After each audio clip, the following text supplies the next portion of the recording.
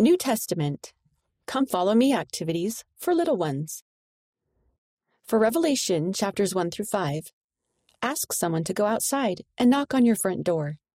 Help your little ones open the door, greet the person who knocked, and warmly invite them in.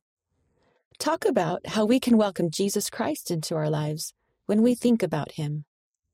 For Revelation chapters 6 through 14, turn to page 22 to see other children from around the world. Explain that Jesus Christ loves all children and wants them to follow him. He sends missionaries all over the world to teach about him.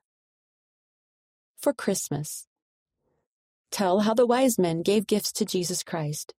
Ask your little ones to find something important to them. Then help them act out the wise men's part of the nativity story. See Matthew chapter 2, verse 9 through 11. Have them think about giving Jesus Christ their gifts. For Revelation chapters 15 through 22, teach your little ones how we can praise Heavenly Father and Jesus by singing about them. Take turns choosing a primary song to sing or listen to together.